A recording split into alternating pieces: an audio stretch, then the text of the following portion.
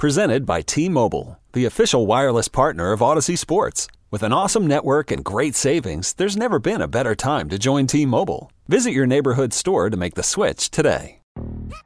Yo, Trey. Kevin, what's up, man? You know, I've been thinking, what would have happened if the NBA never vetoes the Chris Paul trade to the Lakers and we get CP3 in the same backcourt as Kobe in LA? Well, you get a very happy Jack Nicholson, for sure. And the Lakers probably win a bunch more championships. CP3 finally gets a ring or two or three, and the Kardashian empire is forever altered. What did you just say? Hey, everybody, I'm Trey Wingo. And I'm Kevin Frazier, and we're teaming up on a new weekly sports podcast from Wondery, Alternate Routes. As former Sports Center anchors and current sports obsessives, we're consumed by all the what-if questions that make being a sports fan so excruciatingly fun. If you're like us, then you also live and die on the fallout from every drop pass. Or play call. Each week on Alternate Routes, we'll take a flashpoint in sports, break down what actually happened, then explore every alternate scenario and the ripple effects it would have caused. Follow Alternate Routes on the Wondery app or wherever you get your podcasts. You can listen early and ad-free right now by joining Wondery Plus.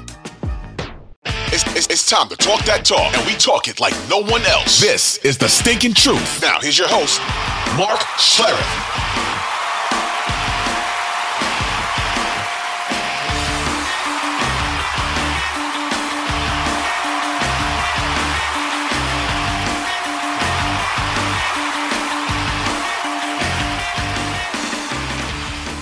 Hey, for once, we're actually happy. I think I speak for the rest of the country. We're actually happy to watch Detroit this year. Oh, yeah. I mean, Detroit's a good football team. They are – I don't even know if I mentioned this in our Leftovers podcast or last week's podcast. But I think it's worth mentioning, Mike. So I'm just going to – this is our podcast. We can do whatever we want on it. I will remind you if you're being redundant. Okay. So I'm sitting down with Justin Fields. And you always sit and ask questions, and you ask about, like, his future and all that kind of stuff. So I get into the Detroit Lions defensively. And I just ask him to give me a breakdown of the Detroit Lions and what he thinks of their defense. And it's probably the most interesting answer I've ever gotten because nobody else has ever given me this bit of information.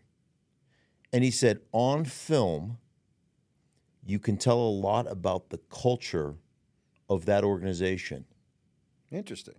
And then he went on to say the Detroit Lions play all out, balls out 100% on every single play, and they will flat out hit you.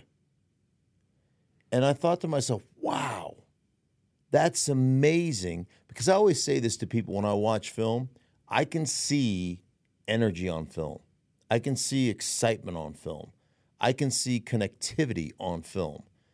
There's sometimes you watch a game and you're just like, guys are independent contractors. They're playing, and they're playing hard, don't get me wrong, but they're not playing hard for one another. And I thought it was really interesting that Justin Fields said, man, you can see, and verbatim, I always you paraphrase these things because I didn't write it all down, but this he did say verbatim. You can see the culture of the organization. They play the game the right way, 100% all out. And that is Dan Campbell. And I told you, walk into that facility, man, everybody in that facility wants to be there. They want to come to work. They want to go out to the practice field and work hard. The coaches do, the players do, the kitchen staff does. I mean, everybody loves being within that facility because of exactly what Justin Fields said, the culture of that organization.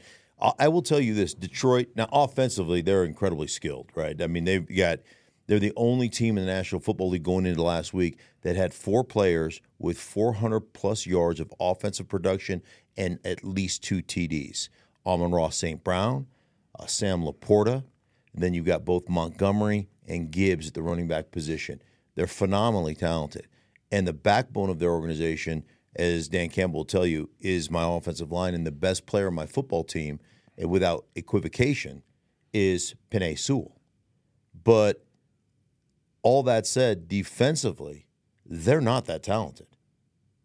I mean, when you talk about play hard, but exceptionally hard, But when you talk about breaking down a defense, if you said, hey, all 3 levels of this defense have superstar players, hey, man, I think Alex Anzalone, playing middle linebacker, is playing great, and he is flying around.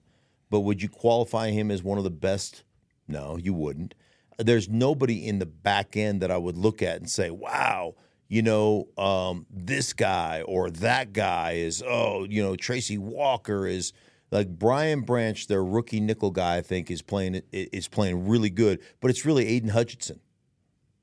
Now, Aleem McNeil playing really good as well as defense, but you wouldn't qualify any of those guys other than probably Aiden Hutchinson as an elite player, and yet they're playing exceptionally hard, and that's why they're going to be so much fun to watch on Thanksgiving Day. They're a really good football team. Dallas and Washington. Is it just me, or it kind of feels like a last stand game for Washington and Ron Rivera?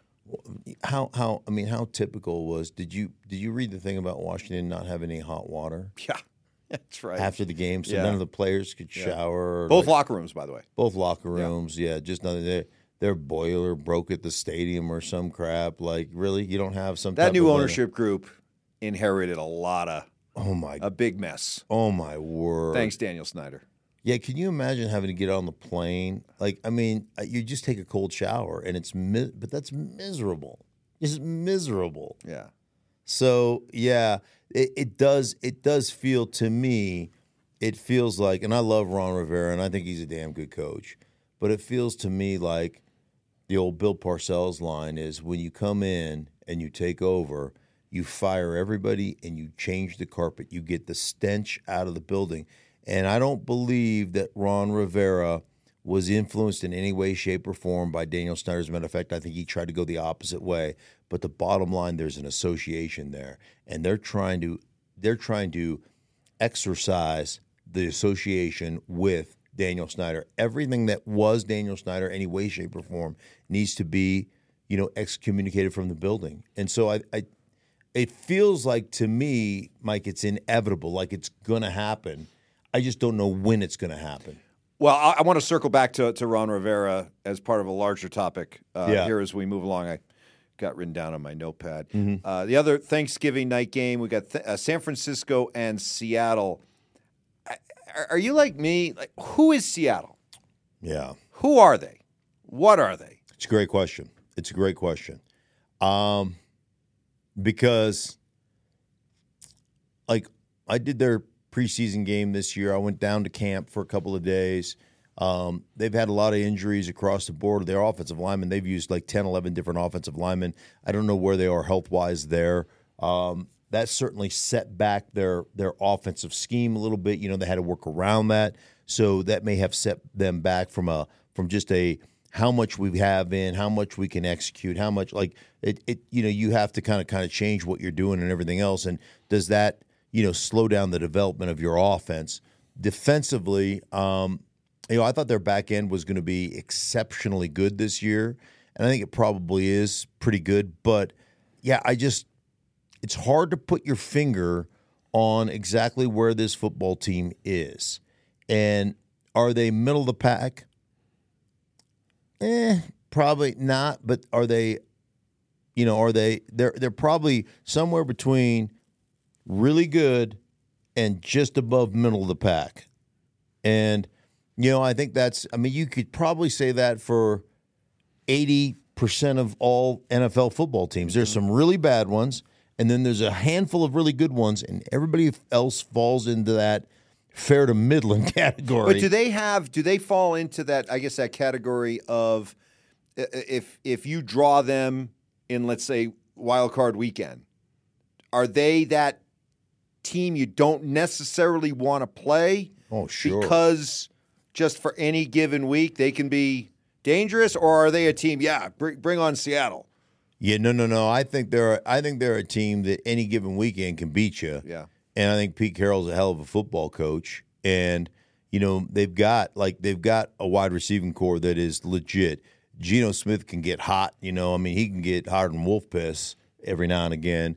And then you got a running back that can really roll. And I really, even though you don't have names, you have 3 different tight ends you rotate through there that I think are all really good players.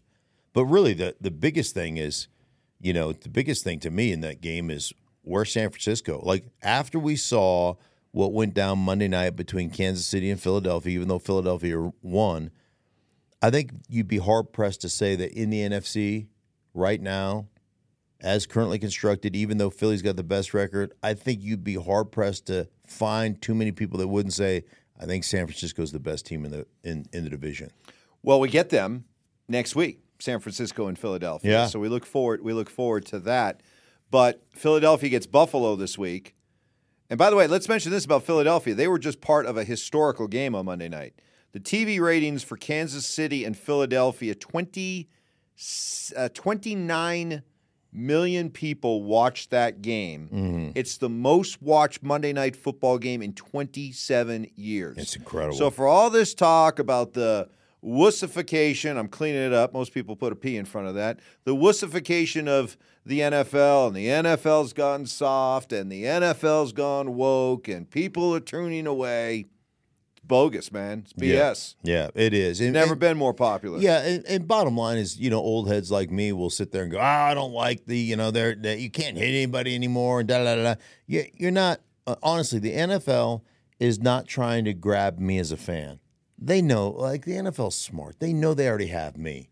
They know I'm going to piss and moan about it, and I'm going to be like, I don't like it, and there's no such thing as a concussion, and all that kind of crap. But the bottom line is they already have me. Right. It's like Jerry Maguire. You had me at hello. Yeah. I was there. I'm there for you guys. Even though I can complain and piss and moan and do all that stuff, Sunday rolls around, I'm still going to, or Monday night rolls around, I'm going to sit down on my couch and I'm going to watch. You got me. This is really about catering to the next generation of fans that grew up playing fantasy football and video games. So they don't know any better.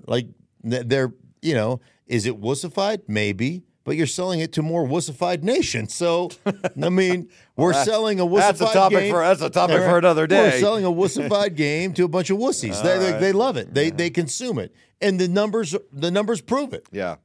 That's the bottom line. The numbers are the numbers, and the numbers are great.